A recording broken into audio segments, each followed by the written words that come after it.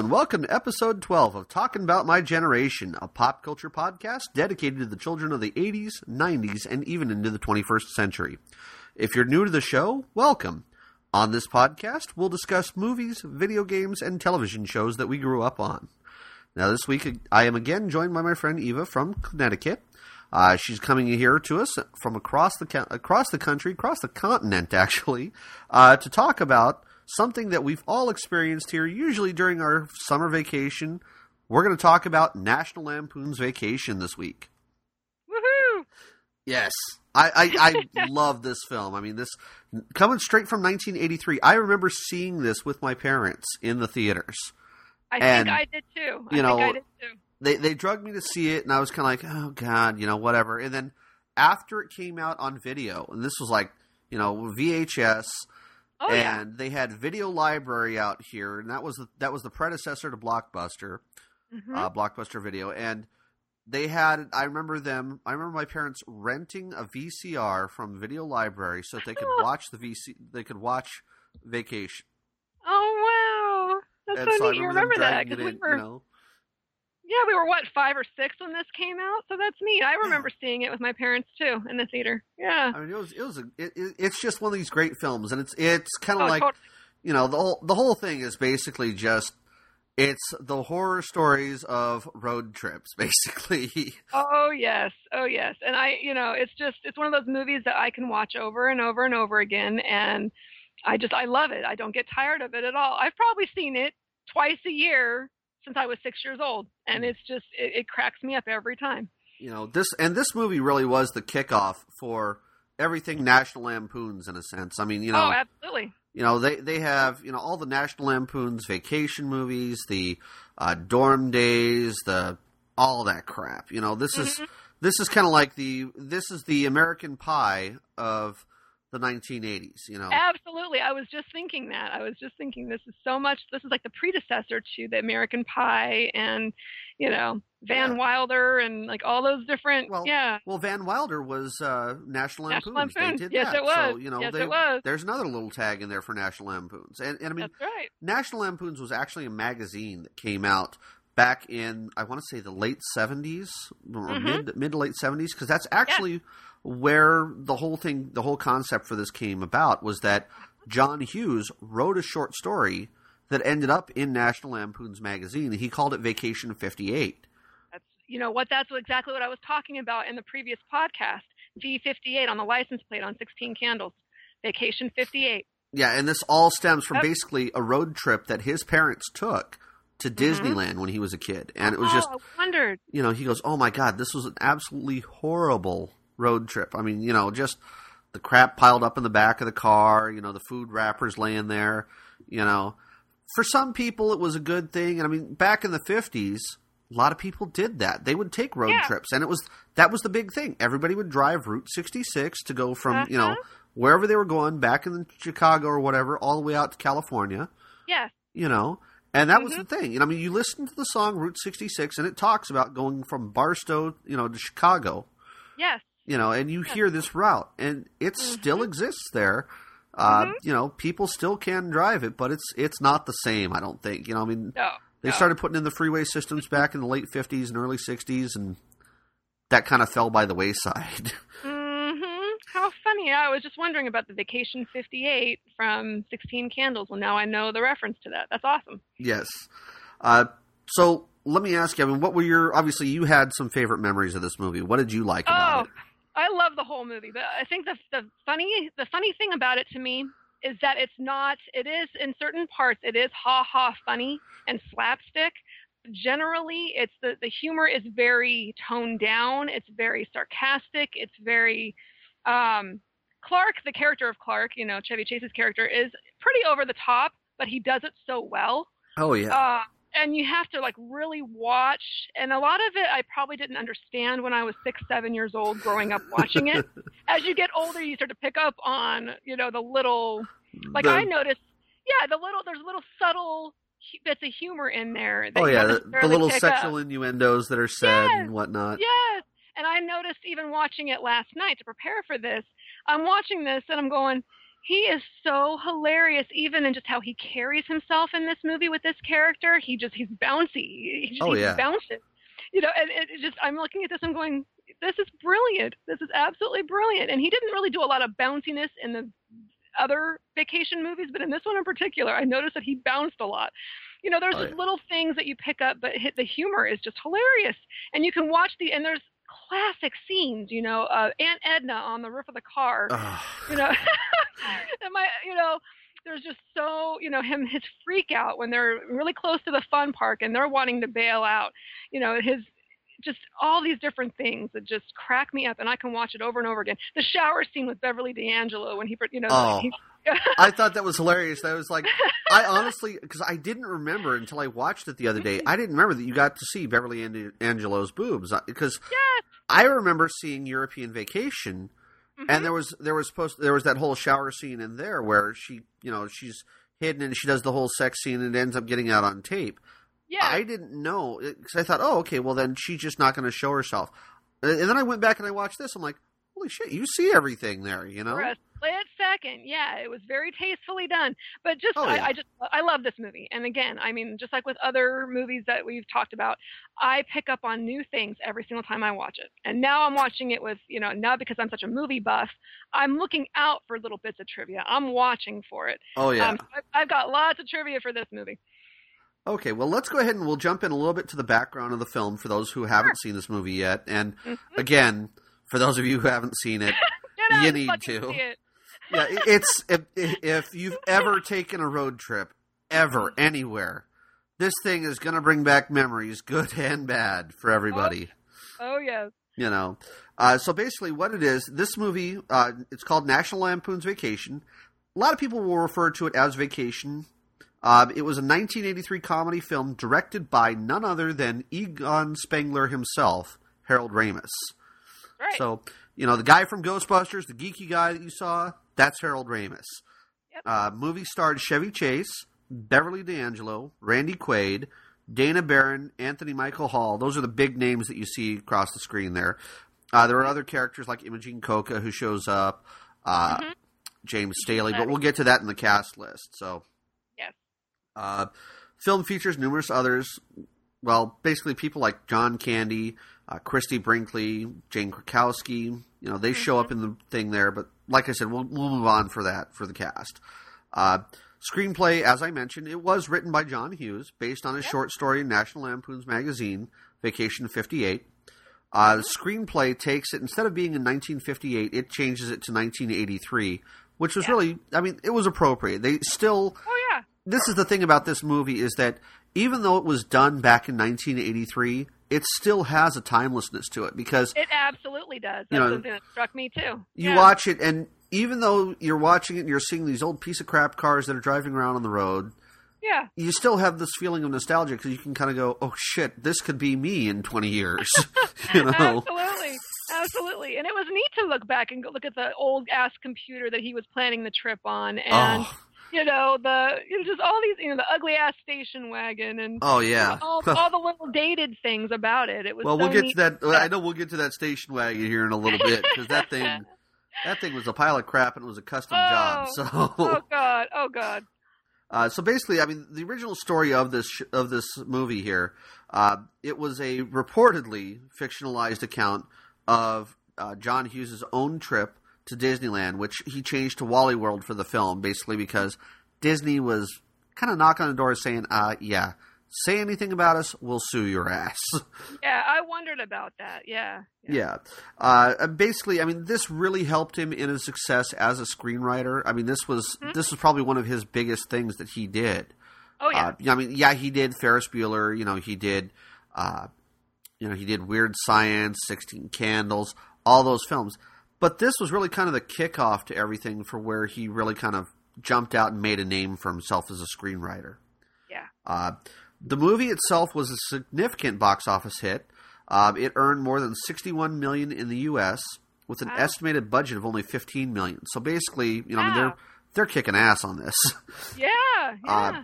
In the year 2000, readers of Total Film magazine voted National Lampoon's Vacation as the 46th greatest comedy film of all time.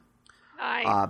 widely considered to be the best film in all of National Lampoon's series of vacation films, and it can really still continues to be a popular film, as we mentioned. Yeah.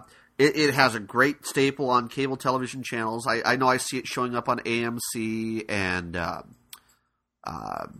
don't want to say Turner Classic Movies because that's not it. There's several movie channels. I see it showing up on Showtime every once in a while, on HBO. The fact that it's showing up on these premium movie channels as throwback to the 80s really says something for the movie, that it really still absolutely. stands the test of time. Yes, it's classic to me. I absolutely. I mean, I can't believe it's been 30 years since it came out. Yeah. I mean, you think about that and you're just like, oh my God, Yes. and that's something else is when you start seeing some of the cast members in this film, and you realize that they've gone on to do other things. Anthony Michael Hall. Michael Anthony Hall is one of the ones that sticks in my mind because he looks like he's probably about 13 or 14 years old in this film. He is 14, yes. And then you go and you see him later on, and to see him playing in roles like Edward Scissorhands, showing up in Weird Science. I mean, yeah, he progressed. He was, I think he was 18 in Weird Science, but it's like, damn, the kid has gone from this geeky little thing, which you see growing up as Russ Griswold, in this film, to doing the Dead Zone. Yeah, exactly. So. But that's one of those things with this is I really was surprised at how well this film came off for everything. Me too. Excellent movie. So we'll go ahead and we'll go on to the cast. Okay. We have some just really standout people in this film. Mm-hmm. I'm going to say that this is probably, we had Chevy Chase. He came to us here. He's playing Clark Griswold, who's the matriarch, the patriarch of the family. He was a former SNL cast member. He actually started the whole Weekend Update thing that Dennis Miller really made popular. Dennis Miller, at least back in the 90s when I remember watching Saturday Night Live. Dennis Miller was a big one. Jimmy Fallon did it for a while. I mean, all these people did it, and it's grown into this staple of SNL. Yeah. But, Chevy Chase was the one who started all that, and he had the whole line of, Generalissimo Francisco Franco is still dead. I remember that. So, but yeah, Chevy Chase did other films. I mean, his most popular ones, I think, were probably Three Amigos, Fletch, and Caddyshack, as well as the other vacation films. But, he also was recently on the TV series Community, where people love him. Personally, I can't stand the show, but that's me. Yeah. It didn't really resonate with me either, but yeah. I have to say, though, I think that this is probably his most memorable role. Everybody knows him for Vacation. Oh, absolutely. The character Clark Griswold, everybody knows who Clark Griswold is because I'm sure everybody has seen at least one of the Vacation movies. Yeah. So. And like you can't go through Christmas without seeing Christmas Vacation on something. Absolutely. Oh, every year. Yeah, every year we watch it. People see that for Christmas Vacation, and that's one of these roles that has spawned from the Griswold family vacations. Exactly. Moving down the list, the next person we have, Beverly D'Angelo, who is Ellen Griswold. Yep. She's the matriarch there. She really is kind of this whole, Sparky type thing, and that was, I never understood why she called him Sparky, but, Maybe it's because it rhymes with Clark, and it's kind of... Yeah. Because he's so high-spirited, maybe? I don't know, but I think it's because it rhymes with Clark. That's my guess, anyway. Yeah, I mean, obviously, I think that, they had their hot times, because I remember them talking about when they were driving down to Fort Lauderdale, and they're talking about how they didn't crash when they were driving down in the Austin Healey that he had when they were younger. I love her character because she's funny, but it's very understated, but she's like the voice of reason for Clark. Yeah. She's the level head. She's the, come on now, let's really think this through. Do you really want to do this? Very, very level headed and calm for him, which is good for someone like him, for sure. Yeah. She really hasn't had a whole lot of roles outside of Vacation, but she was in the movie Coal Miner's Daughter. She played Patsy Cline. Yes. She's excellent. she's had a recurring role on HBO series Entourage as Barbara Miller. Oh, I didn't know that. Oh. Yeah, she's also, I mean, she's done a lot of voiceovers. Like, she's appeared on The Simpsons for a lot of voiceovers. She played Lurleen, I think it was, who was supposed to be like a country western singer. I mean, she's done these voices for a lot of cartoon type stuff where she's supposed to be playing a country western singer. So she's got an excellent voice, so that's very good that she's able to utilize that talent. And that's one of those things that really kind of surprised me about her, because I look at her and I think, I can't imagine her being like a country western type singer, but yeah, hey, good for you. Absolutely, yeah, she's got a beautiful voice. Now, next one here, I think this one, she kind of stole the show in a lot of ways, even though she died halfway through the movie, at least her character did. Imogene Coca as Aunt Edna. Aunt Edna, yes. Now, Imogene Coca, she had done a lot of stuff. She was she was actually very big in TV series in the 50s called The Imogene Coca Show. Oh, really? Yeah. She also played opposite Sid Caesar on Your Show of Shows. For me, I mean, really, this was where I remembered her most, because a lot of those shows took place well before I was, even a twinkle in my dad's eye. Yeah. But I did find out that she did additional voices, and I don't know what additional voices she did, but she was working on the Garfield and Friends cartoon series shortly before her death. Oh, wow. So, for all I know, she may have been doing things where she's like, making pig noises or cow noises or something in the barnyard for U.S. Acres sections, but who knows? Yeah. Next character, we've talked about him before. We're probably going to talk about him again, especially when we start getting into weird science. Yep. This will be Anthony Michael Hall. He is Rusty Griswold. He is, he's Clark's son. He's kind of just this, yeah, whatever, Dad. He kind of plays this, he's supposed to be kind of just this dumb kid, I guess, in the way that the thing comes off. But it's kind of like, okay, yeah, he's a lot smarter than he lets on. Oh, totally. Yeah, it's very. I thought he didn't have a lot of comedic lines in the movie, but he was a good character. He was, and I really liked the interaction between Clark and Rusty in the movie and stuff too. But I couldn't really grasp what he was all about. With Audrey, you could kind of tell that she's kind of airhead and, kind of little Miss Princess or whatever. But with Rusty, I wasn't quite sure really what to make of his character, what he was supposed, typical teen boy, maybe. Yeah, I mean, he was just like, I remember the scene for him where they're at the motel and he's swimming in the pool naked. Or Clark Griswold's supposed to be swimming in the pool naked. Yeah. And Rusty comes out and sees it, and he comes up and he tells him, yeah, she was a poolside waitress. She came and I was ordering fish for you and everybody in the room. And he looks at his dad and he goes, so, Dad, you think Mom's going to buy that? Exactly. I kind of got the impression that, and actually you can see it in the car, how, Clark was driving and then Ellen was in the passenger seat and then Rusty was sitting behind her and then Audrey was sitting behind Clark. They physically looked alike.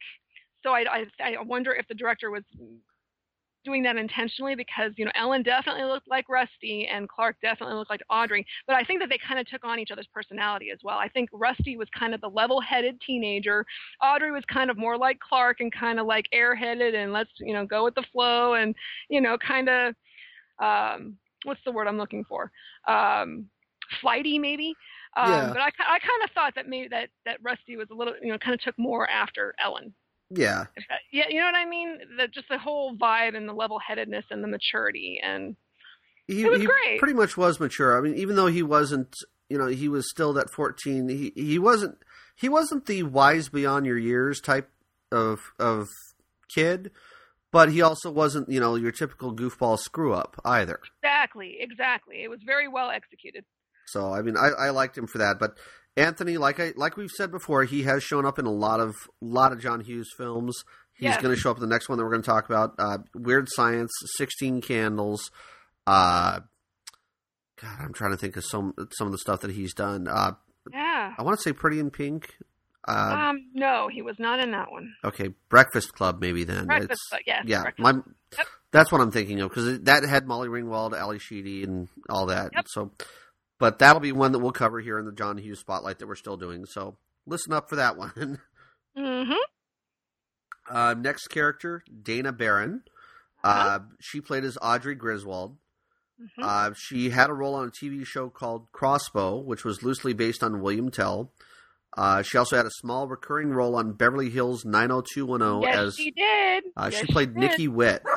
Yep, she played Brandon's girlfriend. I was going to mention that in the trivia if you hadn't mentioned it. Yep. Yeah, I mean, it was just one of those small roles. I don't remember watching, because, I mean, like, at the time that was going on, that show, everybody and my brother was watching, Beverly Hills 90210, and I was one of these people who just wasn't interested. Well, yeah, it was geared more for teenage girls, but I remember seeing it actually and going, "Oh my God, that girl looks familiar. She looks exactly the same." And I think we'll see if Vacation came out in 1983, and this was like 1990, 91, 92. This girl was mid-20s, maybe 26, 27, playing a 15-year-old, and I swear to God, she pulled it off, and she looked exactly the same in 90210 as she did in Vacation. That was what struck me, is once I finally realized, oh my God, that's Audrey.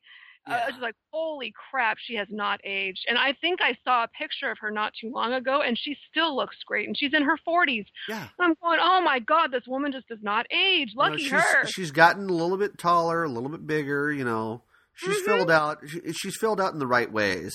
Yeah, a beautiful girl. But that's what struck me, is once I was watching 90210 and I was watching it as it was on the air, 13, 14 years old, going, where have I seen that girl? And then it hit me. I'm like, oh my God, that's Audrey from Vacation. And yeah, it's amazing. Now she also, one of the funny things about the whole Vacation series, they kept recasting all the kids. They did. Yes. When they went to European Vacation, because what was going to happen? Oh, yes. Okay, I see what you're saying. Okay. What was going to happen is that when they went to go recast, or when they went to go do the cast for European Vacation, Anthony Michael Hall was supposed to be he was supposed to reprise his role as Rusty. Yeah. And they wanted him. Dana Barron was going to come back and do Audrey, and then it turned out that they couldn't actually get him through it. I remember. What had happened was that because Michael Anthony Hall went off to go do Weird Science. So he was unavailable to do the film, which was kind of like, oh shit. So what they did for that was that they just said, well, we're going to recast, and that's going to be the way that it is. And it was actually something that was kind of a joke, because Clark had, Chevy Chase had wanted to say at one time, he goes, yeah, I always wanted to make the joke, geez, I hardly ever get the chance to see the kids anymore. I hardly knew who they are. We should really go on a vacation. And that was kind of because the kids had obviously changed. And you see this. Vegas Vacation. Rusty is, right. You see him in European Vacation. He's supposed to be a little bit older in European Vacation, but totally different kid, because I want to say he's got like reddish brown hair. Yeah. When he was blonde in the first one. So it's kind of like, wow, totally different kid.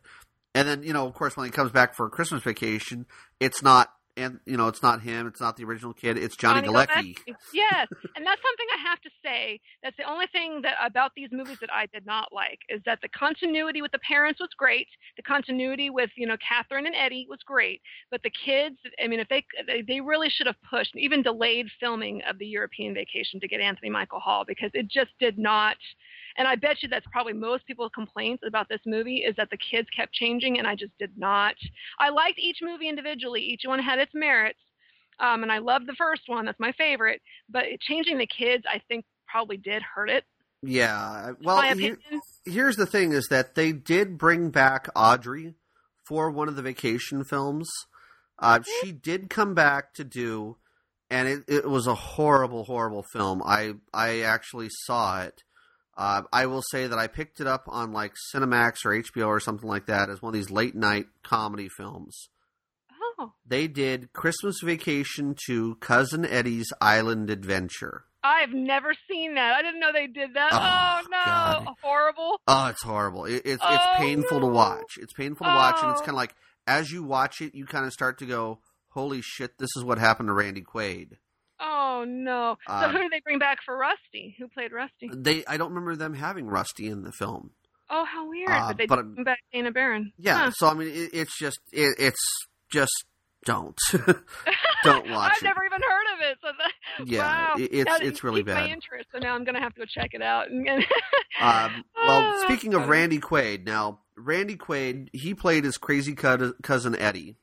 Yep. Yeah. Love it. How do we really describe crazy cousin Eddie other than to just say that he seems like a complete goofball? Oh, totally. Of course, the one line that really kind of speaks volumes for crazy Eddie, or cousin Eddie, is that when he says, "Oh yeah, I was getting disability, but the Army said that I don't get. They cut back on my disability because my plate in my head isn't big enough." Yes. Well, that really speaks for him exactly to the T.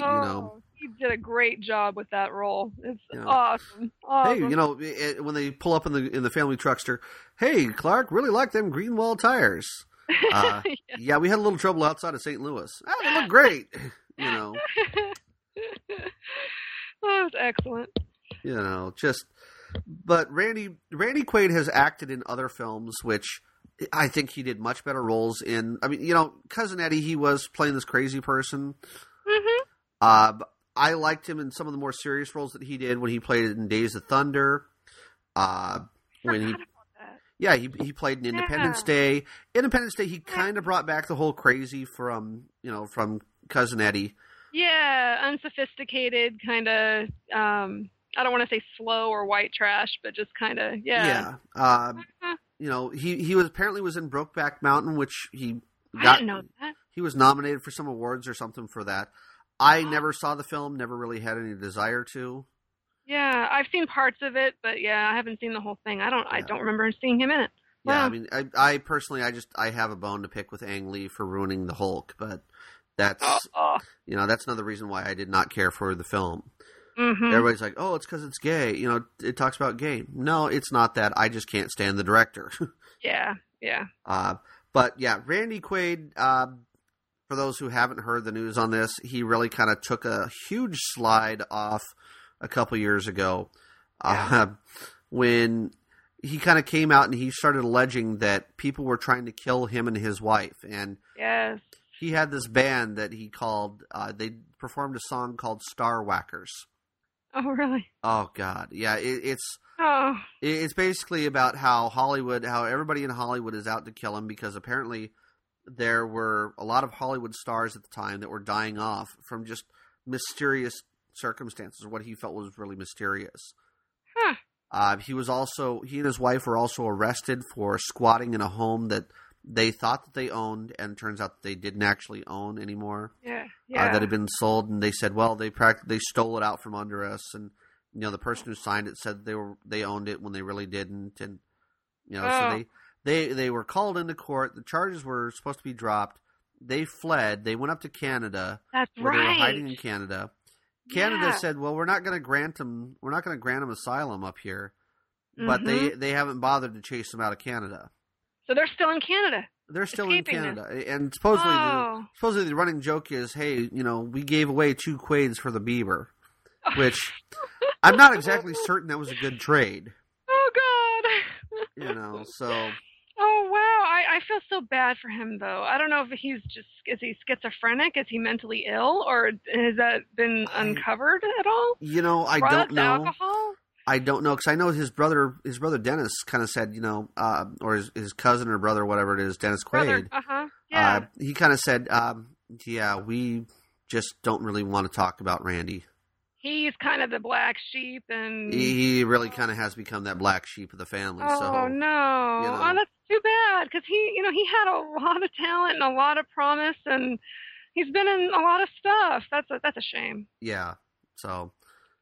But I mean, it is what it is. He went off the deep end as far as I'm concerned. I think as far as a lot of Hollywood's concerned. So yes, lost cause. We won't be seeing him anytime soon, I don't think. Nope.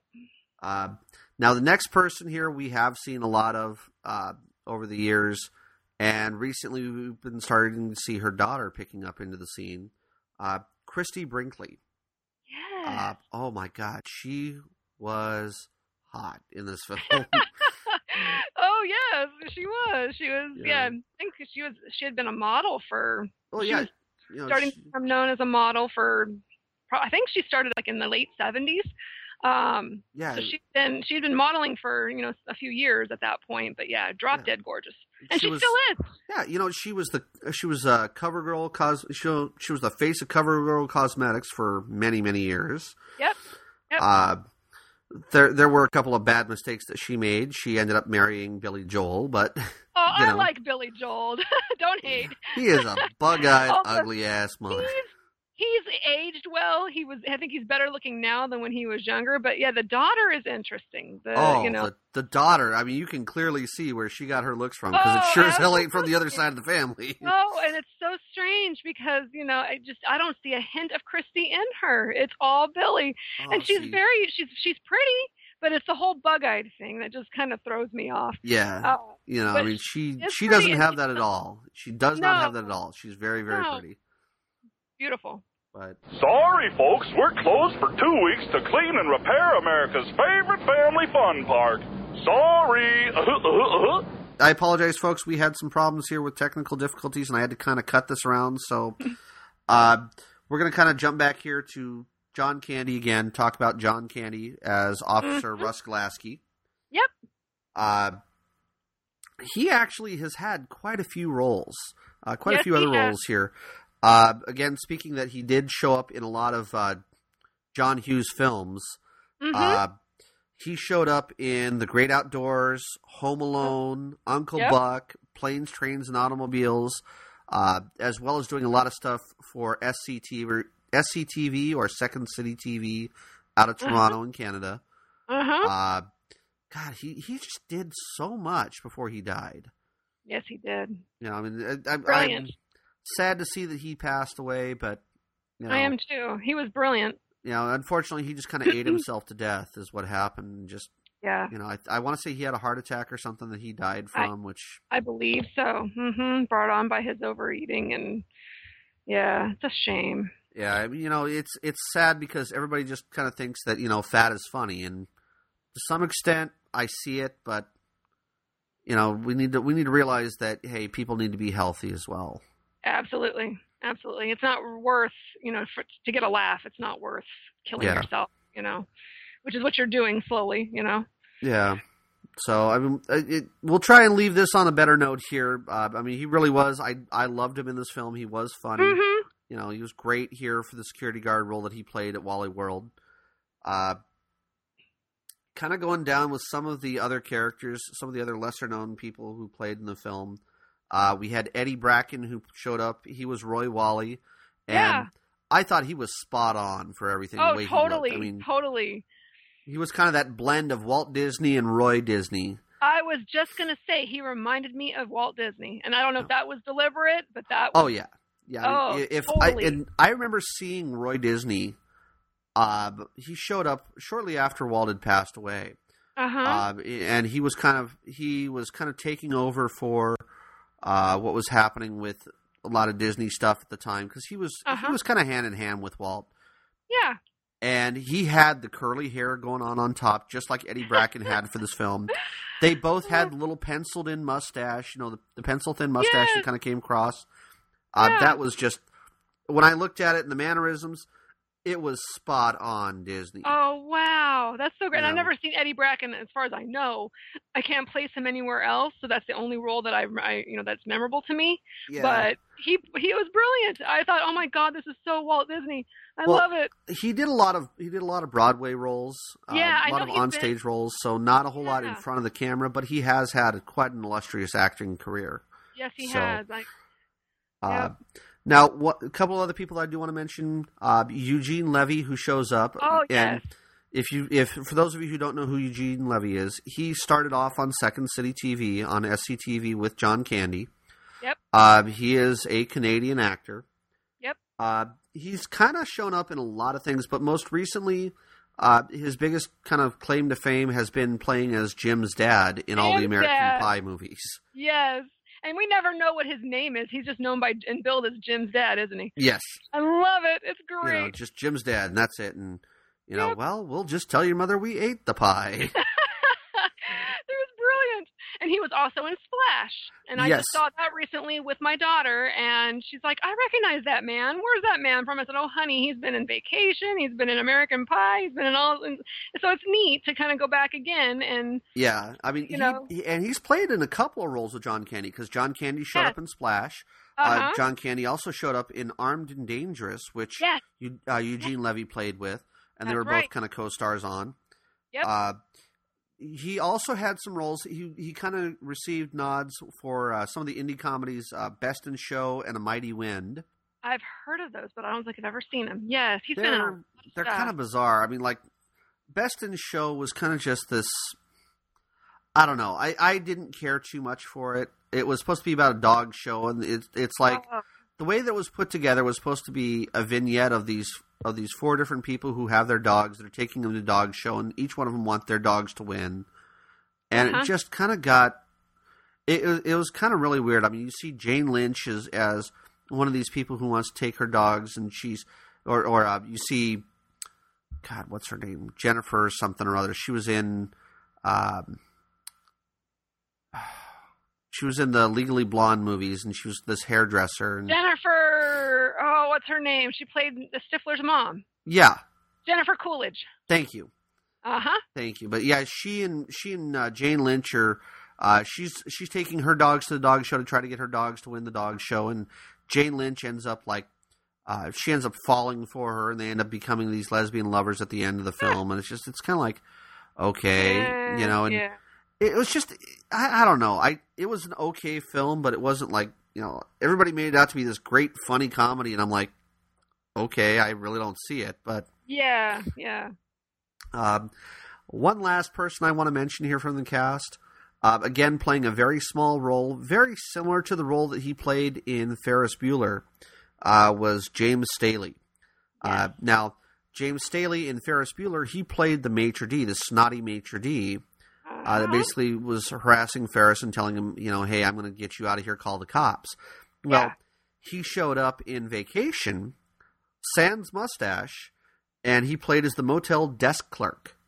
So that's right. When you see Clark Griswold trying to write out the check for $1,000 and hand it to him and give him cash. That's the same man, isn't it? I totally missed that. I totally missed that. Oh my God. It's that mustache that throws everybody for it. Yes, I missed that. Oh, that's cool. But yeah, cool. I happened to see the name. I'm like, that name sounds familiar. And I went back and I looked. I'm like, holy crap, it's the same guy.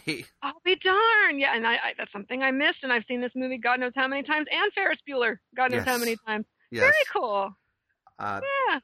So I did want to jump into the plot. Again, we're going to ruin this film for anybody who hasn't seen it, but maybe it's going to make you want to go see it to begin with. Oh, it's so great.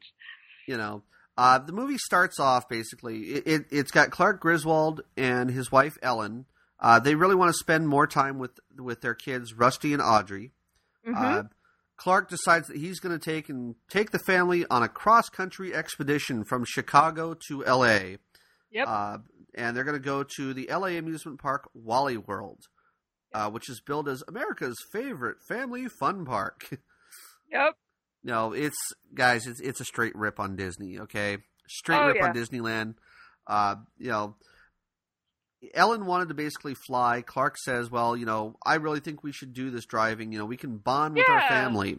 Yes. And, back in the 50s, that's kind of what everybody did because planes were around, but they were still very expensive. And you really only saw like executives flying at that time. It was definitely something that, you just go and you take a Sunday drive or you go and you do a road trip and that's, family bond time. Yeah. And this is kind of throwing back to that. So, I mean, it was kind of nice. In preparation, though, he decides that he's going to go out and order a new sports wagon. Yes. And he pulls up, and the dealer, who was played by Eugene Levy, he basically pulls a bait and switch on him, saying that the sports wagon that he ordered won't be ready for another 6 weeks because it just didn't come in. And he calls to Davenport, some guy who's like cleaning cars or something on the lot. Davenport, what happened to Mr. Griswold's car? Oh, yeah. Hell, I don't know. Yep. So basically what happens is that Clark is accepted. He's forced to accept a Wagon Queen family truckster. Yeah, because god-awful, ugly piece of shit. Yeah, what happened is that he's like, well, no, I'm not some schmuck off the street. Bring me my old car back. I'll take my business elsewhere. And they bring it back, and they've already flattened his car. Yes, which that confused me. I'm like, it was a trade-in? Did they just see that it was a piece of shit and they couldn't get anything for it, so they decided to destroy it? That's what I'm assuming. Pretty much. They said it's worth more as metal than anything else. Yeah.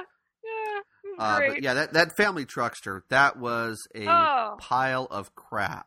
Oh, eyesore to the max. And I love how that just kind of sets the tone for the entire movie. Yeah. It's like, okay, we start off before we even get on our vacation. We get the wrong vehicle. Here we go. It just kind of goes downhill a little bit from there. Oh, totally. Yes. Now, as they travel, they do have quite a few numerous mishaps. Yes. They end up going through St. Louis on their way to go meet Cousin Eddie and the family. And they get off on the wrong exit, and Ellen's going, Clark, you missed the exit. I think we're in the wrong area. Oh no, this will be great. We'll get a chance to see America. Yes, and it ends up being a slum. It's just like, no. But one of my favorite lines in that is, you sit there and he goes, "Hey kids, take a look outside. Listen to what's going on the streets." And all of a sudden they start hearing gunshots. Roll them up, kids. And you know what? I have to interject with a little bit of trivia. If you notice, Chevy Chase doesn't roll up his window in that scene. He makes the motions to do it, but there's no window being rolled up. I thought that was interesting. Well, I'm trying to think. Was that before or after they went to the car hop? Because I remember that they had the car hop, and he went to go put the... This was before. This was in the very beginning of the movie as they're taking off. Yeah, he took the wrong exit. That was one of their first mishaps. The very first one being obviously the car not being the right one, and then as they're backing out, the luggage falls everywhere. And did you notice how that seemed to be kind of a recurring theme throughout the movie too? Oh yeah. Every time he'd start to get going, the damn luggage, he'd hit something or he'd go off the road, or in this case, he's pulling out of the driveway, out of the garage, and the luggage falls off. I think I counted that luggage came off the car 4 or 5 times. Oh, at least. At least. I kind of lost track after a while, but yeah, that was like, I don't know if that was meant to be like a trademark of the movie. I think it was, but it's just like, oh God, because even just the hassle of having to put the luggage back up on the luggage rack, such a pain in the ass. Oh, so yeah. time consuming, But that's just one of the little bits of comedy that's in this movie, is just seeing the luggage every time he's shocked or surprised or upset. He turns off the road, and then the luggage goes flying, and he takes a jump. It's just hilarious. Oh, yeah. But yeah, I think that was definitely a trademark. But yeah, that was at the very beginning. They take the wrong turn, but yeah, he does not roll up his window. Yeah, I mean, I laughed because that car ended up with the green walls. They had the hubcap stolen. The honky for life spray painted on the side. Honky lips, yeah. Yeah. And I remember being 5, 6 years old going, "What's a honky?" And my mom was don't like, say honey. that. Yes, my mom was like, "Oh, please, let's just not. Yeah, you're too young for this, honey. I'm not going to tell you." Yeah. Oh, it's great. And that whole scene when they go through St. Louis and they're going through and they have the roll 'em up kids thing, that was actually spoofed in. The Family Guy did an episode where they spoofed Star Wars. Oh, really? And it was called Blue Harvest. Uh-huh. Well, when they did Blue Harvest, there's actually a scene where you see them getting ready to come in and destroy the Death Star. Mm-hmm. And they have Beverly D'Angelo and Chevy Chase come back to reprise their roles from vacation, and they're supposed to be driving this. They're driving this piece of crap car that is flying through space. It's basically, it looks like a cross between the family truckster and a Jetsons car. As they're soaring through space, and he says something to the effect of like, "Hey kids, check it out. We're seeing the universe, and there's the Death Star down there." And all of a sudden, they start hearing laser blasters, and he goes, "Roll them up, kids." That's hilarious. So yeah, I mean, it's one of those things that it's again, this tells you how ingrained this movie is in pop culture. It's absolutely. So what happens after the slum? They, trying to think back to. I mean, there's just so much that happened in the movie. Well, I know that they end up meeting up. They finally end up getting to, like, they're trying to drive on, and I know that they end up having that whole spin out. Clark falls asleep driving at the wheel. That's it. Yes. Oh, that was great. That was one of the best scenes. Runs through the intersections, all that, and then, like, wakes up and comes to a screeching halt, flips the car around, spins out, ends up in the parking lot of the motel, and he goes, "Well, up and at 'em, kids. We're here. We're here. That was just great. like- And another bit of trivia is the stunt person who did that got that in one take. Holy that was crap. brilliant. I thought that was absolutely freaking brilliant. And I was like, oh my God, one take. And also there's a scene during that happens when he gets off the freeway, and there's a scene where he's like riding on the sidewalk. Mm-hmm. And there's a man walking a dog, and he pulls the dog back. Yes. That was actually the trainer of Dinky. Oh my God. Yeah. So it's kind of cool they put him in there. But yeah, I remember like just being fascinated when I learned that one freaking take, and that was brilliantly executed. It was awesome. Oh. Well, I know that they do, as he keeps driving, he keeps seeing the woman in the red Ferrari, who's played by Christy Brinkley. Yes. She keeps showing up in that flashy, the 308 Ferrari GTS. They end up, he ends up stopping. He sees her later on. They do end up stopping in Coolidge, Kansas. And Coolidge, Kansas is really kind of just, it's probably the worst thing that they could have done, because they meet up with Ellen's cousin, who's played by Miriam Flynn, Ellen's cousin Catherine. Yep. And Catherine's pregnant out to here, and they've got, 15 kids or something like that? Like 5 kids, yeah. Yeah. And those kids were so fucked up. Oh, God. The whole family was just so wayward and yeah. Well, I mean, I remember them, like, you see Audrey and her cousin, they're riding on the seesaw, and... Oh, the famous scene. Yeah. Oh, I'm going steady. Okay. French kiss. Yeah, I French kiss. Well, lots of people do that. Yeah, but Daddy says I'm the best at it. Best incest line ever. I love it. That was just... Oh, and I mean, I'll say this. She was kind of cute, but at the same time, I'm like, hearing that, Oh, yeah, it makes your skin crawl. And I mean, that was pretty risky for early 80s, I'm sure. That was, oh, yeah. But that's one of the things about the movie that makes it memorable. Everyone remembers Jane Krakowski, Yeah, I mean, and of course, some of the other things about it. Oh, I've got a stack of nudie magazines this tall, Yep. Well, what do you do with them? You go, can I have some? Hell no, I use them. You use them? Yeah, the guy showed me how to use them. Ever hear of bopping your baloney? Yes. I was like, oh my God. I remember asking my mom about that too. What's that? Yeah. A lot of the humor, adult, sexual humor as a kid, you just don't understand.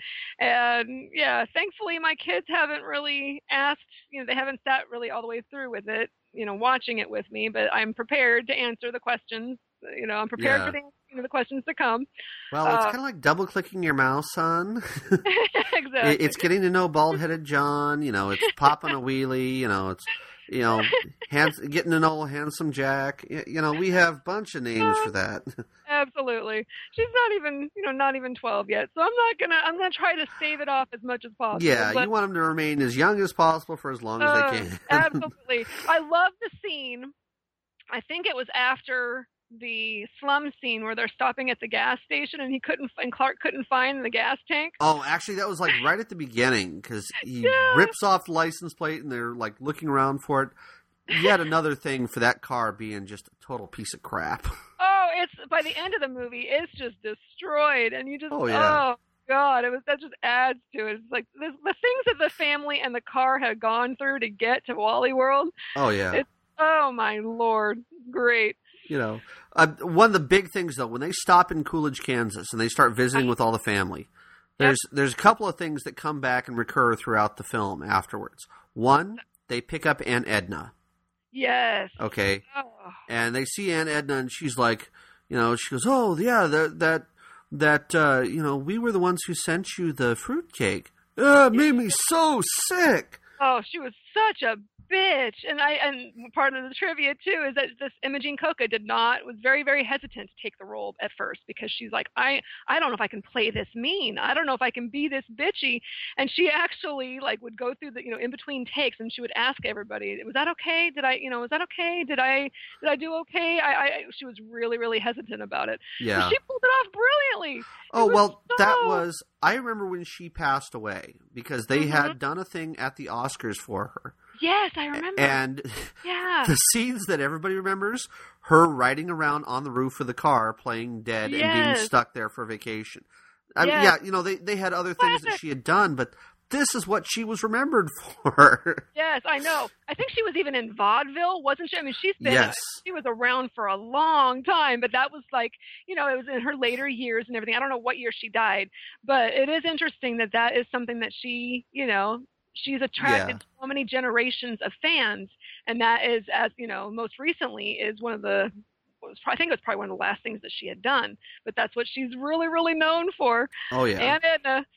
Yeah. Now, a couple of other things was that there was, and I didn't pick up on this until this last time that I saw the film, but Audrey's cousin says, she says, "Oh, well, I got this trophy here for pig farming, for being a farmer." And she goes, "Being a farmer isn't all really that cool." And she goes, "Really? Let me show you something." Pulls out that shoebox full of pot. Yes. Now, I didn't get this. Obviously, I mean, she was growing the pot, but later on, when they go to leave, she hands Audrey a couple of blunts. Yes, she does. Now, later on, when they end up, because they bring along Imogene Coca's dog, Dinky, which Dinky was just a little demon dog as far as I'm concerned. Oh, absolutely. Oh. But when they have the scene, which, to this day, this still kind of bothers me, was when Dinky is basically, they're hearing the rattle and the cop pulls him over and says that the dog was being drugged behind the car. Uh-huh. It still bothers me. It's like, okay, that's just cruel. And I thought that they could have left that scene out. Yeah, the animal cruelty part, yeah. But I mean, I did not think that was funny at all. Even now, I still don't think it's funny. But no, when the cop was starting to pull him over, Audrey immediately hands her purse to Imogene Coca. And I was trying to figure out, I remember seeing that scene, but I didn't know why she was handing the purse to her. Yeah, it didn't click. Yeah, as Hold a my kid, purse. It didn't click to me either. Yeah. And then when I finally saw it yesterday, I'm like, oh, that's why she had the joints in her purse. Exactly. Yeah, and as a kid and growing up, it did not click for me right away either. But that's exactly what it was, because she got the cigarettes and she put them in her purse, and that was. So it didn't click on me until I saw that. But that comes back, and then there's the scene where. They go to, they're in the motel and Christy Brinkley and them are swimming, and Audrey's sitting there and she's trying to smoke a joint. Yeah. Which I was kind of like, okay. That's pretty brazen. Yeah, she had the sunglasses. Yeah, and that was pretty brazen. I mean, her family were there and people in the hotel. I thought, it was just kind of, I don't think she was really smoking it. I think she was holding it, trying to look cool. Well, I think that Rusty even said, knock it off. You're being a dork, Yeah. But I mean, this whole thing just kind of keeps spiraling down and down. I mean, one thing after another. And of course, now after they pick up Aunt Edna, they do run into Christy Brinkley, and one of my favorite scenes in the film when they're sitting there going to eat picnic, and she hands Clark a sandwich. Here, your favorite, bologna and cheese. My favorite. Yes, that's one of my favorites too. And he's dancing. He's eating the sandwich, and she goes, "The sandwiches are all wet. Oh my god! Oh, the dog wet on them." Oh god! And he's Clark all spitting it out. And Imogene Coca just looks at it. It was kind of like, checks the sandwich. Whatever. She shrugs her shoulders and keeps eating. I'm like, oh. Oh, it was so gross. I loved that scene too. He was trying so hard to be cool, dancing with the tree. And that's another thing too. It's like, what the fuck? That's all I've got to say about that scene. Okay, first of all, there's so many what the fucks about that scene. Oh yeah. It's still one of my favorites. But first of all, what the fuck was she doing just wearing a t-shirt or a button-down shirt with a belt? First of all, to comment on the fashion. Yeah. Secondly, she was parked there and with a wine cooler, okay? And I didn't catch it as a kid, but I'm watching it now and going, she's parked with a fucking wine cooler and drinking it, and there's two guys. There's one with a cowboy hat sitting in her seat. Yes. And there's another guy standing on the other side of the car, and I'm going, what the fuck is she doing? Is this obviously she's checking out Clark Griswold. Yeah, I'm going, oh my god, that she's not, her car doesn't have mechanical difficulties. It doesn't appear that she stopped for some, obvious reason, but she's just sitting there, music blaring. Yes. And I think there was a trailer or a big ass truck, big rig or something behind in the background. Yes. But I'm going, okay, obviously, did she stop to check out Clark?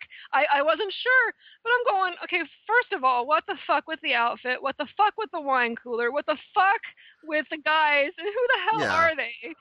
And the guys, and they're just like looking at her in awe because she's so gorgeous, Yeah. But I was like, what? And then of course I'm going, and then Clark notices her, and then they're all dancing together. I mean, the whole scene was just so far-fetched and just so hilarious. I still laugh every time I see it. I'm like, oh my God, this is just so cheesy and so fun. And then again, what the fuck, Ellen? I mean, is she like not observant at all? Because I'm sorry, if I'm the wife and I'm standing right there, you know, I'd be like, okay, what the hell's my husband doing? Why is he over by that tree? You know? Yeah. She didn't catch that. I'm going, oh my God. The whole scene was hilarious, though. So one of my favorites. Yeah, I mean, I do know that they end up going through all that. When they get all done with all this stuff with picking up Aunt Edna and they're driving. Oh, yes. The next big scene is the scene where they're trying to get to the Grand Canyon. Uh-huh. And they're driving down that road. They miss 2 road closed signs. Yes. The last one that they see is right across the road, and they're basically arguing, well, no, we would see if the road was closed. We'd see a sign looking like this one here. Right about they jump off. Oh, God. And that's the thing. They killed that car in that jump. They did. They did. The car took that nosedive, and it smashed into the ground, and, you know, oh, yeah. Hey, Dad, you must have jumped 50 yards with that. And I believe that was actually the accurate number. I believe that in the trivia that was actually, and they had to go through, I think, several cars, and they had to match the damage along each scene, you know, because each time he would go off the road, he would cause more damage. Yep. So they had to use probably, I'd say, 10 cars maybe that looked just like that. And that was another thing, was that I noticed it after they had the car fixed. You know, Clark goes off on that whole spree to find the guys, and you know. They have the car towed, and it starts getting fixed. As he's leaving, the car has these wobbling tires on it. And it's basically, I'm like, okay. But later on, after they get to the Grand Canyon, and they're driving around, the car doesn't have the wobbling tires anymore. So I'm kind of like, did they get that fixed somewhere? Yeah, the implication is that, it was just like that for comedic value, and then eventually it just kind of fixed itself. But yeah, it's a little plot hole, a little one. You know, it's continuity, I know, but you know, it bugged me. It bugged me a little bit too. Yeah, even as a kid, like, what the fuck? Yeah. Yeah. You know, but they get scammed out of all their cash. They finally do stop the Grand Canyon, and this is after they've lost the credit cards, and the guy won't take, you know, James Staley's character won't take the credit card, won't take the check because he doesn't have a major credit card that's valid. Yes. All that. And of course, what does Clark do? He slams his hand down, the cash register pops open, he leaves the check, takes the cash, steals the cash. They run out, and they're going, you know, honey, come look at the Grand Canyon. He starts doing that bounce. He's like, okay, let's go. Let's get out of here. Yeah, 2 seconds. I think they counted. He actually looked at for 2 whole seconds, and then they... Yeah, you know. Yeah, but you know what I'm talking about with the bounce? He did it there, too. Yeah. It's awesome. It was so brilliant. You know, and of course, you know, where's Aunt Edna? Oh, she's already in the car. And they get out there, and they're starting to drive away. Oh, Aunt Edna's asleep, you know. And this is where it starts with Aunt Edna. You know, the whole thing. They get pulled over on the side of the road. No, she's not asleep. I think she's dead. What? You know, and of course, I find that funny because she, you know, basically she must have just died because she's still flopping around. She hasn't stiffened up at all. No. I'm like, yeah, she must have just died. Mm-hmm. You know, and of course they pull over the side of the road, and they're trying to figure out what to do with her. One of my favorite lines comes up. What do we do with Aunt Edna? Well, we could just leave her here, you know, call Normie. Yeah, and Rusty speaks up. Yeah, you shouldn't have any problem finding her. You just have to look for the buzzards. Yes. Oh, God. In that situation, what would you do? I would have done the exact same thing. Well, she can't be more than, what, 80 pounds? We'll just strap her to the roof. Exactly. Well, what do you want me to do? Strap her to the hood of the car? Oh, God. It's not like it's going to rain or anything. And then it rains. It's pouring rain in Phoenix, of all places. I know. And that was totally, they actually had, you know, that was deliberate, but they said in the trivia that it actually did rain that night, but they had been prepared that it wasn't going to. So when they shot that scene, they had buckets of water ready to pour down. And they said that it was just it was crazy. They had been like on take 20 and it started raining. And it was like, oh, how funny is this? Like, so thank God. Yeah, exactly. But it's just, in Phoenix, of all, you know. And of course, what happens when they leave? They get there to Phoenix and they get to Normie's house. They find out that he's gone and he went to Flagstaff and he'll be back in 3 days. Yeah, come on, You know, yeah. Well, Normie was avoiding him. He didn't want to deal with Aunt Edna either, so. It's just, one thing after another, and it just, it was pulled off so brilliantly. Oh, yeah. You know, and basically from this point here, it kind of goes, everything is kind of going on to this whole crazed, you know, Clark starts getting a little crazed with this family vacation. He does. You know, because right after this, it's my favorite line out of the movie and yours. He has that kind of breakdown and like, he goes, you see that twinkle of crazy in his eye. Yes. And he starts screaming out at them, you know, I think you're all fucked in the head. We're 10 hours from the fucking fun park and you want to bail out. Hello. Well, I'll tell you something. This is no longer a vacation. It's a quest. It's a quest for fun. Yep. You're going to have fun. I'm going to have fun. We're all going to have so much fucking fun. We're going to need plastic surgery to remove our goddamn smiles. You'll be whistling zippity-doo-dah out of your assholes. I must be crazy. Hallelujah. I want a pilgrimage to see a moose. Praise Marty Moose. Holy shit. And you know what I noticed about that too? Is looking, you know, when I was preparing for this, after that freak out, you know, Rusty's the one that says, are you okay, Dad? You want an aspirin or something? And I think the same thing, don't touch me. And I think the same thing happened in Christmas Vacation. He had a freak out. And then didn't Rusty say, Dad, are you okay? Do you want an aspirin? I think the same bit happened when he had his freak out after not getting his raise. Yes. In Christmas Vacation. Am I right? Yes. He had the same similar freak, and then Rusty was the one that said, Dad, do you need an aspirin? Yeah. So, again, being kind of like Ellen, being kind of calm and level-headed and trying to bring Clark down, but that was my favorite scene. Yeah. Now, movie. They do finally make it to Wally World, and now when they get there, they're driving up and they're getting there, and it's kind of like, okay, this is going to be great, and you see them pulling into the parking lot, and gee, there's nobody else going into Wally World. Yes, clue number 1, right? Nobody else there. Yes. Kind of like, huh. Even at 6, I'm like, what the fuck? Yeah, you know. Yeah. And, you know, it's kind of like, you know, it's you start scratching your head. Well, when they get there, they find out. They walk up to the park and they find out that the park is closed for repairs for 2 weeks. Oh. And this is where Clark kind of just falls off. You know, Lose it. Yeah, he just kind of goes completely crazy. He pulls into a gas station, says, check the odometer reading, honey. I'm going to go get some sporting goods. Sporting goods? Okay. Yes. Runs over, he gets a BB gun, and he shows back up. It's the Magnum PI. I love it. You know, because he buys that BB gun pistol. He takes John Candy's character hostage. Another security guard comes out and he basically does the whole dog thing. Sit, lie down, roll over. You know. The kids follow him. They go through all the rides as he's going just completely crazy. You know, and that was the other thing that bothered me about this is that it's all of them getting onto the rides. How are the rides being operated? Because you don't see anybody at the ride operation. And the park is obviously empty and they're doing repairs on all these rides. So yeah, there's a little plot hole. Yeah. You know, but again, it is what it is because obviously they're trying to make the movie. But yep. You know, so they get all through this here. The SWAT team shows up saying that this guy's crazy. They start to arrest him.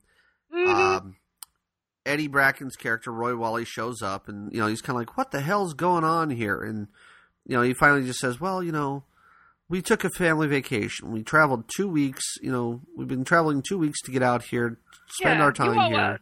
Yeah. You know. And he kind of does the whole thing of, well, you know, what if you'd gone down to Florida? You know, have you ever taken a car trip? Oh, yes. Took 2 weeks and took the entire gang down to Florida. Horrible smell coming from the back seat. You know. Well, what if they closed? That was very well done. A little over the top and a little overacted a little bit, but Chevy Chase overacted in so many scenes, but it was brilliant for the character that he played. Oh yeah. And I think even I saw an interview once with Chevy Chase, and he actually said, "I so overacted in this movie, but it worked." It's one of those things where you can get away with it in certain roles, and this is one of them. Oh, absolutely, and he pulled off brilliantly. Yes. But the whole thing, he actually does get to go to Wally World. They do get to go on a lot of the rides, and you do see at the very end numerous photographs of them going around on their vacation. You see them on rides there at at Wally World. You see shots from when they went through Dodge City, and you see that they met up with the guys when they had their car fixed with Aunt Edna and everybody. In the very last picture, you do see them. They're all wearing Wally World hats with these giant antlers on them. I love it. Yeah. And they're on a plane, so it's kind of like, fine, they finally got rid of the goddamn family truckster. Exactly. And I love that, too, that it wasn't mentioned in the movie, but in the after credits that they do show, they do see him on a plane heading home with the hats. It was great. Yep. Love it. Now, a couple of the trivia things that I did find out. When they did do this film, obviously they were going to Wally World.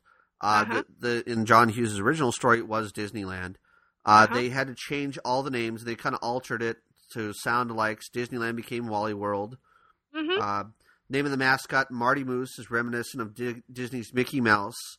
Yeah. And the Marty Moose theme song is really kind of a spoof on the Mickey Mouse theme song, Mickey Mouse Club theme song. Yeah. Yep. And again, we do see Roy Wally, who shows up, and he's kind of the mix of both Walt and Roy Disney. So we have that. Also, the big thing for me that I picked up on, and it's because I am, I used to be a coaster nut when I was younger. The Wally World, it's actually filmed in two different places. When they are driving up into the scene, where they're driving up under the bridge, and you see the big sign of Wally World, and it's supposed to be showing all the rides behind it. That's actually an overlay. It is actually the front of Santa Anita Park. That's right. Where the horse racing is. And that's going under the tunnel to go into Santa Anita. Well, they put this big display up to cover it, and it's a painting. It's like a big painting. Yeah, I was going to say it's a painting, right? Yep. But it looks like the hills, and it looks like you see all the rides back there and everything. Yep.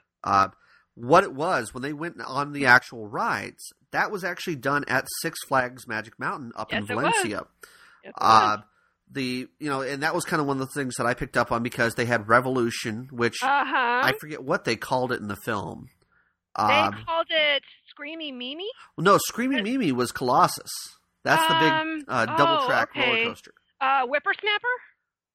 That might have been it. It might have been Whippersnapper. Yeah. I think you're right. I remember them riding around, like one of the first rides that they're on, you see them riding around on these little bikes. Yes. That's all been torn out since this. Yeah. That and Free Fall, a lot of the rides there, unfortunately, they have pulled a lot of stuff out to put in other rides there, and it does not look anything like it did in the film. No. One of the few things that you do see that's still there at Six Flags, they did have in the film, and you can see it as they're going up on Revolution in the background. There's an observation tower, a big bright orange observation tower that you see in kind of one of the shots. Yep. I have to say that observation tower scares the crap out of me more than any other ride there. Oh, really? Well, here's the thing. Here's the thing with it, is that you go up in the observation tower, and you can actually feel it swaying in the wind. That's right. It's been a long time. And when you're walking around there, the floor is mesh. It's grating. And so basically, as you're standing there, you can look straight down through the tower to see the ground below you. I was up there, and I'm looking around, I'm looking out, and I'm like, oh, this is kind of nice. And then I'm like, oh shit, I need to get down, because I can start. I'm there, and I'm feeling the tower swaying, and I'm like, I need to get out. I need to get down. So I'm like going to go down in the elevator, and as I'm looking, as I'm going to go down, I'm looking down and can see through the grate to go down all the way down, and it's like 150 feet. Oh man! And I'm just like, done that. I ended up having to crawl into the escalator to the elevator to go down, and the people were like, "Are you okay?" I'm like, "I will be once I get down." Once I was in the elevator, because it was all closed off, I couldn't see the ground. I'm like, "I'm fine now," and I stood up. Everything was good, But it freaked you out. that, and I don't, I don't have like a huge fear of heights or anything because I can go on the roller coasters. I can look out. I can look down. I feel fine. Yeah. It was standing in that damn tower and looking straight down. It was like, oh, no. Oh, my God. And it was just because vertigo type of thing, Oh, big time. And I have been on that, but I don't remember. And I'm glad I don't. But what scares me is I love roller coasters, but I don't like the ones. Is it Revolution that doesn't have the edge? Where you just see it, you're just on the track and there's no edge around it, the white the loop. Oh, God, that scares the holy bejesus out of me when there's no sides and you're just looking out and there's nothing. It's just like, oh, my God. Yeah. But, yeah, that scene was great. And I even had to question that, too. Like, who the heck is operating the rides? That's kind of weird. But, yeah, it was great. Now, another little bit of trivia here that I found out. That car, the Wagon Queen family truckster, it was actually designed by a very famous movie custom car designer, a guy by the name of George Barris. Now, I'm sure you've probably heard the name. George Barris, his car crew, basically, because I'll be honest, there's a lot of stuff, a lot of people have said, oh, George Barris did this, George Barris did that. George Barris didn't have the time to do half the cars that he's credited with doing. It was actually a lot of his friends that were doing the design work for it, and they, George Barris just took the credit for it. Oh, really? What it was is that he did the Munsters Dragula car. So if you see that car that looks like a big coffin car, that was designed by the George Barris crew. The 1960s Batmobile, that classic black with the orange and the jet engine in the back. Yeah. George Barris also designed the Monkey Mobile, which is that very iconic look. But yeah, he had a lot of this stuff, and he was the one who, their crew was the one that designed the family truckster. I'll be darned. And they basically, they basically ripped on it. And if you ever saw any of the cars out of the 1970s, they all had that fake wood paneling, the country squire look. Oh, it was so overdone. Oh, the excessive amount of wood paneling, the pea green paint scheme on that sucker. Oh God. It was absolutely awful. But basically what they did, they took and they put 8 headlights on the car. They had 4 on each side. The one was like up underneath the other. It was just absolutely goofy. Just absolutely hideous. And then of course they had the airbag that went off. The airbag was a trash bag. Trash bag. Now, was that how that actually was, or was that just meant to be a joke? That was meant to be a joke. I mean, I thought so. I was like, that's not right. And I remember seeing something on trivia too that they actually, to save on budget, it's actually the same when each time the airbag deployed in the movie, it was actually the same bag. They wanted to keep the same bag to save on budget. Oh, I was like, that's interesting. Okay. That car was it was a piece of crap, and it had so many weird things going on with it. The fuel filler up by the passenger side, up by the front. Yeah. That was just kind of bizarre. Very, very bizarre. Yeah. The fact that when he brings it home and he turns it off and he's sitting there in the driveway and the car is still rattling and knocking after they get done. Piece of shit. And the brittle window glass when they bring the food and he holds it and he goes, oh yeah, here we go, kids, it's gonna be great. And he goes put it on the window and he tells the waitress, he goes, oh, I'll get it, new car. Crash. Although, wait a second, though. In his defense, wasn't he supposed to have the window all the way down to set that on the actual, car door? I believe so. Yeah, so it was his dumbass fault for having the window partially up and putting it on it. But still, the window should not have cracked like that. But, oh, God, there's so much about this movie. That scene, there were some scenes which you see that were ripped straight from National Lampoon's Vacation. That have been seen on a weekly basis on a Fox television show back in the 80s and 90s. You might have heard of it. It had Peg Bundy, Al Bundy. Oh, Married with Children. Yeah. The clip where you see the truckster merging from an on-ramp onto the freeway. That actually shows up in the opening credits of the film or of the TV series. You're right. That's right. So that was one of those little things that I picked up on and I happened to catch, and I'm like, oh, I got to mention this. That's cool. So again, when we start talking about how this film influenced so many people and so many pop culture references with it. Totally. You know, there's just so much. Mm-hmm. I know Fairly Odd Parents had an episode of Fairly Odd Parents where they're driving around. You see the kids all getting into the car. You know, you see Timmy getting into the car, and it's a big green station wagon with wood paneling on it. Oh, wow. Very reminiscent of the Family Truckster. Yes. You know, I mean, anybody who takes a vacation, you're now going to see these green Family Trucksters going along. So god-awful ugly, yeah. You know. Oh, my gosh. So, I mean, there's a lot of stuff with this, and, you know, just... I don't know. I love this film. I love this film. And me too. Again, like I said, it really holds up to the test of time. It does. You know, we're all going to remember. Our kids are going to have road trips that they're going to take, and they're going to be like, "Oh my god!" and they're going to flash back to this movie, even though the outfits are dated, where you can go doesn't exist. You know, the fact that they're going on road trips a lot, they're going to remember stuff like this, and a lot of the stuff that they encountered, you wouldn't encounter anymore. No. You know, the payphones, them singing horrible songs in the car, you know, for hours on end because the radio stations were different. Now you got an iPod that you plug in. Exactly. But, you know, you're going to experience these things no matter what if you take a road trip with your family.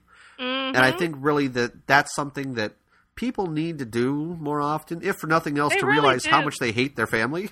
Yeah, you know, that unfortunately might be the end result of it afterward. But yeah, it's you know, I just went to Boston this past weekend, and we drove up there. And granted, it's only a 2-hour drive each way, but I have a 3-year-old, a 5-year-old, and an 11-year-old, and they all have special needs. And the 2 youngest are most recently potty trained, and it was hell. And you know, it was 2 hours. You know, but it's just like, oh my God, we're stopping every 15 minutes. You know, Yes. there's adventures every step of the way. And once we got to Boston, you know, a lot of it's a historical city. It's a very crowded city. It's a very hot and muggy city in the summer. And, you know, that's all part of the experience. My husband and I just tried to just bite our tongue and just kind of proceed.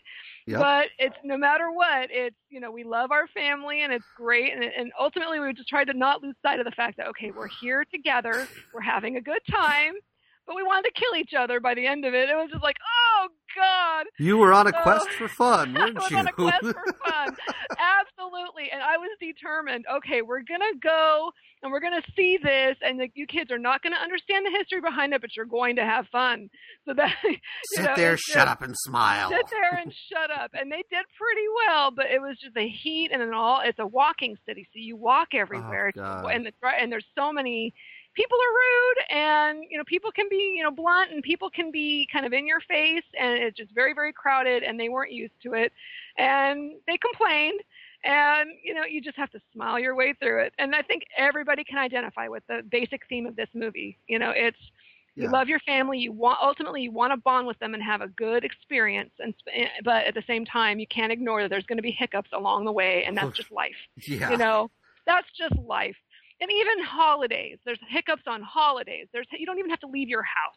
Shit happens, and you have to just kind of smile and band together. And that's, I think that, like you said, it's a timeless movie. It's a timeless message, and that's what I take from it is family is what's most important, and you can't lose sight of that. Yeah. Even if you want to kill them by the end, you know. Yeah. You know, you have to appreciate all the little things and all those hiccups and what they actually ultimately mean and what they stand for. So yeah. I mean, I know that this movie here, it really solidified for me. When I was 15, I remember taking a road trip with my grandmother who passed away earlier this year. And I'm going to tell this story because it's hilarious. My grandmother, she's no longer with us, so she can't listen to this and bitch at me about this.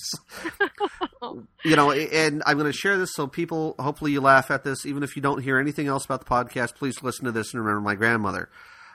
We were driving back from Portland, Oregon to San Diego. Mm-hmm. It's like a 22-hour drive. Okay. Yeah. It's, you know, especially that we did it in the wintertime.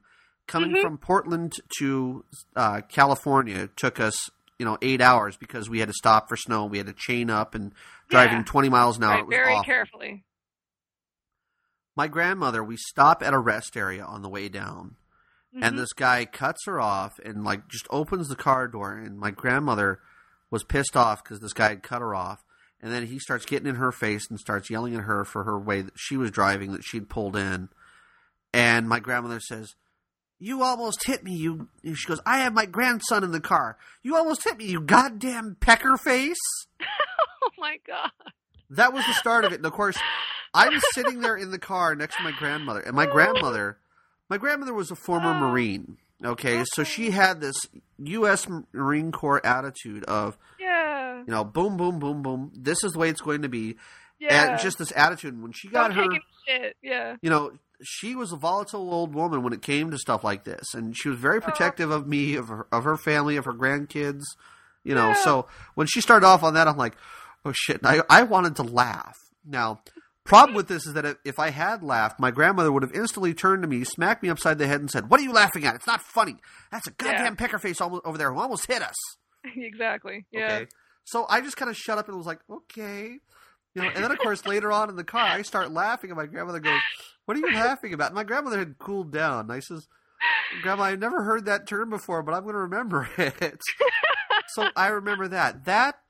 And then the fact that my grandmother wanted beef jerky for the drive down. Yeah. I'm cool with beef jerky. Unfortunately, beef jerky did not agree with my grandmother's system or mine. Oh, God. So we're driving down, and all of a sudden, we noticed this. We knew it was the beef jerky because we hadn't eaten anything else throughout the day. We start munching on the beef jerky, and all of a sudden, the green cloud starts coming out.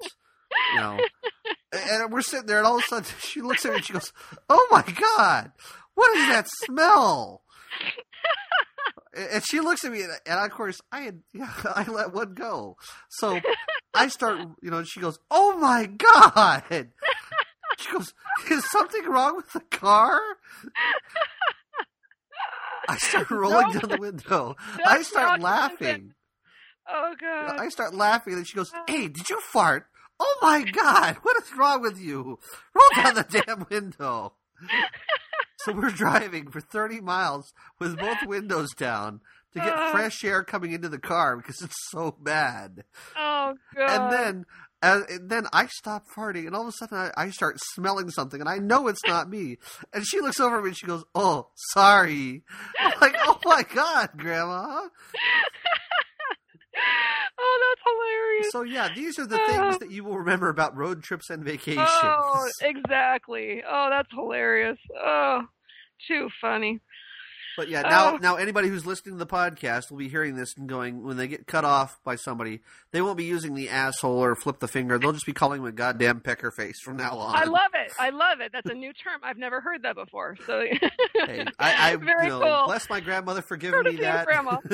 Oh, that's awesome. And you know what? If I use it, I will think of your grandma. That's awesome. Everybody will. Oh, my gosh. Do you have any more trivia? Because I have a bunch. Oh, go ahead. Run off with the trivia. I know you've got a bunch more.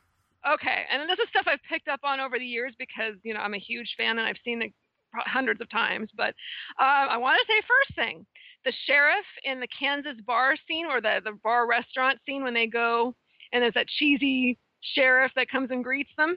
You know who that is? His name is Randy Dreyfuss. That's Richard Dreyfuss's brother. I did not know that. Oh, my God. Okay, because I saw that in the credits, and I thought, I wonder if he's related. Nah, it can't be. His name is Randy Dreyfuss. Just a little bit of trivia. I know he's done other things under a different name, but that was also the guy at the campsite, that Camp Comfort with the god-awful smelly tents. Right. With Aunt Edna. The lodge. Brian Doyle Murray? Whatever. Yes, that is Bill Murray's older brother. Holy crap, no wonder he looks so familiar. Yeah, he looks just like him. And once I found that out, I'm like, he looks an awful lot like Bill Murray. I'll be damned. So that is Bill Murray's older brother, which is kind of cool. And then if you notice throughout the scenes of the movie, because they filmed it out of sequence, apparently at the beginning of the movie, you kind of notice how short Anthony Michael Hall is. Mm-hmm. And then as the movie progresses, towards the end of the movie, you see that he is huge. He took a huge growth spurt during the filming of this. And so at the end of the movie, when they're at Wally World, he towers over Beverly D'Angelo. And at the beginning, he was like at her height or below that. Right. But it was one of those things that I kind of picked up on, but then they actually addressed it in the commentary of the DVD, and I'm like, holy shit! You can see throughout the movie how he's different heights. And it's like, oh, that's kind of cool. And I think they said that he grew like 6 inches or something in the course of that. Jesus. Holy crap! But it's really, really apparent if you look at the beginning scene with him with Chevy Chase, and you see how short he is, and then at the end at Wally World, it's just like, whoa. I remember thinking when I saw the end, he's like this long-legged, lanky kid who's running and he's racing him. Yes. You know, and then you see him, and I thought, that can't be the same. Yes, puberty hit, and he took a huge growth spurt. So that's kind of cool. And then the girl, when they went to Catherine and Eddie's, one of the daughters, the one that didn't have a tongue, Daisy Mabel, that is actually the director's daughter in real life. Oh. Harold Ramis's daughter, and he was talking very fondly about her in the commentary that, you know, she was 20-something, late 20s, and just had a baby of her own or whatever, and he was talking very fondly of it, that it was something he'll always remember and cherish because that was his first, I think it was his second movie that he had directed. He was a newbie director, and he wanted to put his daughter in that, and I thought, like, that's so sweet. And when you look at her, she does look like him. Now that you mention it, yeah, I can see that. Yeah. So let me see what other trivia do I have? In every Christy Brinkley scene, she's wearing white. Just a little fashion thing I noticed. Every single scene she is in, every time she's in the car, every time, you know, when she does have her dialogue scene with him, every scene she's wearing white. So I don't know if that's her favorite color or if because she's blonde and tan, that just maybe white just sets off her blue eyes and blonde hair. Even when she stripped down, she was still wearing a little bit of white. So, yes, and she actually requested, you know, because she was a lingerie model at that point. So she was wearing her lingerie and it was white and everything. And they had talked about her being nude. And she was kind of like, no, I'm not, you know, this is my first time on camera, you know, in a movie. I don't want to do that, but I do want to wear white. So that was something that was stipulated beforehand, that every scene she's wearing white, which I thought was kind of interesting because it is a good color for her. You know? Yeah. It definitely really showed off and accented everything for her. It really did, but I thought that was interesting. I pay attention to outfits and colors and things like that because I'm a chick, you know, but that is something. And then also, just like with Christmas Vacation, I referenced it earlier, there was a scene also in that Kansas bar or whatever where Clark is kind of heckling the bartender to get a drink or whatever. And then he goes and like pretends shoots him. And Audrey, you know, is like hard of hearing. She's wiggling her ear. She can't hear or whatever. It hurt, you know, the blast hurt her ear. Right. And I love how, you know, Clark, you know, Ellen's like, are you happy now? And she's deaf. You know, good for you. Good job. And Clark is like, oh, whatever. Let's just have a drink, you know, and he just kind of blows it off. A similar shtick happened in Christmas Vacation when they were going in the snow, you know, knee deep in the snow to go get the Christmas tree. And they go and they find the perfect tree and it's like 50 feet tall or whatever. And by this point, you know, Audrey's bitching and moaning, oh God, it's so fucking cold. Do we have to do this? Let's just go to a Christmas tree lot, whatever. And then you see it pans in on her and her eye and her face is frozen. And once again, Ellen's looking at Clark and going, you know, she'll see the tree later, Clark. Her eyelids are frozen. And Clark is like, Clark is like, oh, yeah, whatever. Yeah, you know, he's like, oh yeah, whatever. I got my tree. That's all I care about. But it's and I don't know. I've only seen the European Vacation once and Vegas Vacation once, so I don't know if this is a common shtick that goes through all the vacation movies. But he just kind of blows Audrey off, forgets her name. You know, it's like, oh, whatever, she's fine. You know. Well, I know that was something that with forgetting the name. Is that's something that actually happened when he's sitting there on the rock and he's talking to Rusty about being the man of everything. And he goes, you know, I spent the last 15 years of my life developing newer and better food additives. I guess I missed an awful lot. At first, I didn't really want to take this vacation, but now I'm glad I did. It's given me a chance to spend more time with you and what's her name? Audrey, yeah. Yeah, that's right. But, you know, it's just one of those funny things that, at least in those two movies that I'm aware of, he just kind of blows her off. Oh, and then Ellen's the one that's pointing it out. You know, she's deaf, Clark. You know, she'll see it later. She's blind. Her eyelids are frozen. You know, it's just kind of it's one of those little bits of comedy that's very understated and very sarcastic, and you could miss it. But I'm very tuned into that, and they both, you know, Clark and Ellen, the characters, they just meshed so well. They did. Opposites, but they meshed so well. And the last bit of trivia that I have is in the beginning, I want to say it was at the hotel scene, after she's taken the shower, after the whole shower scene, and she comes out wearing like a pink or salmon-colored nightshirt. Uh-huh. You see her standing in front of the mirror brushing her hair, and she doesn't button her shirt. But Right. then in the next scene, she's in the bed with Clark, and it's buttoned completely all the way down. Yeah, one of those continuity issues. Continuity, and I even noticed it when I was a kid, and it bugged me. I'm like, dude, when did she button her freaking shirt? Mom was like, yeah, it was obviously filmed a couple of times, honey, but Yeah. continuity kind of bugs me, and that was one of those that still kind of bugs me. It's like, it wasn't buttoned, and now it's buttoned all the way down. What the hell? Yeah. And I'm trying to think, was there anything with, John Hughes has the trademark of, the license plates meaning something, or, sound effects. I didn't really catch a lot of that in this movie. I didn't either. I know that Christy Brinkley's Ferrari had the license plate "Love Me," which I thought was kind of cute. But that isn't really indicative of anything. And then the only sound effect that I can think of was when they were at Catherine and Eddie's and they're having the barbecue before Aunt Edna comes out, and then they get told that they're going to be driving her back to Phoenix, and then his burger splats. Yes. That's the only sound effect I can think of in this movie. Yeah. I know there's a soundtrack and there's music in the background, kind of cheesy, road trip kind of music. Oh, yeah. But is there any other sound effects? I can't think of any. Not any big ones that I can think of. Not like not like the boing for the boobs in 16 Candles or anything like that. But and I was looking for it because I know that's kind of a John Hughes trademark. But I think he wrote the screenplay, but he didn't direct it though. So maybe that's could be. Maybe that's why. But yeah, I love how this movie to me is funny. And it's, like I said, in certain parts it's ha-ha funny, but it's just not, it's very sarcastically funny, I would have to say. Very, you really have to be paying attention to get all of the subtly funny. Yes. But yeah, that was the only sound effect I picked up on, and I was kind of bummed about that. But I love this movie, and I cannot think of any other trivia right off the bat. But excellent movie. And everybody, and you can, like you said, it's timeless. You can see it over and over and over again and catch new things, and it's always going to be one of my favorites. Yeah, I mean, 25, 30 years later, people are still going to remember. Oh, God. I can't believe it's been 30 years. Yeah. Well, and Chevy Chase has gone from that dark-haired, goofy-looking guy to that goofy-looking, white-haired old gentleman. Yeah, but he's still recognizable. He's aged well enough to where you can still recognize him, and he's still working, and he's still, Yeah. And I've seen fairly recent pictures of Beverly D'Angelo, and she's still a beautiful woman. Not one that I would necessarily chase, but no, hey. but she's aged fairly well. Yes. Had some kids with Al Pacino, if I remember correctly. Yep. Very good for her. I don't know if she's still acting, but just she is, but she's doing a lot more voiceover type stuff. Yeah. So, I mean, and you know what? That's fine. That's fine. Because I hear a lot of voice actors who say that they like doing it because they can show up and be, dressed however they want.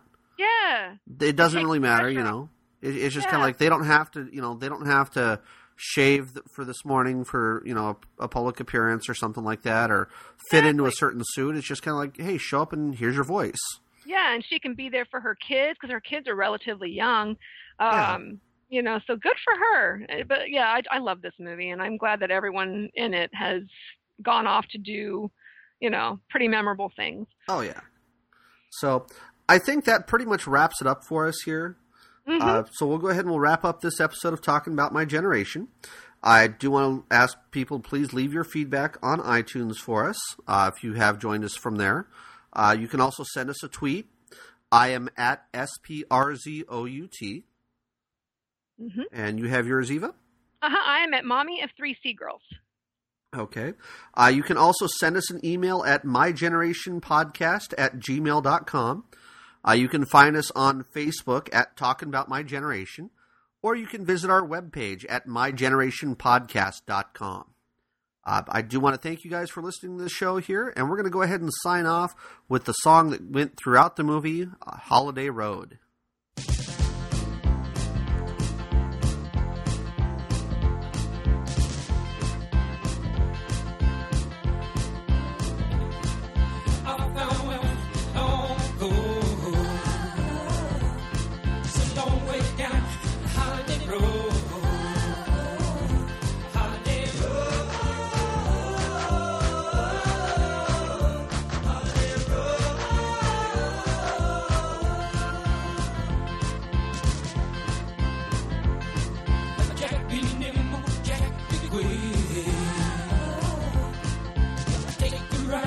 West Coast kid.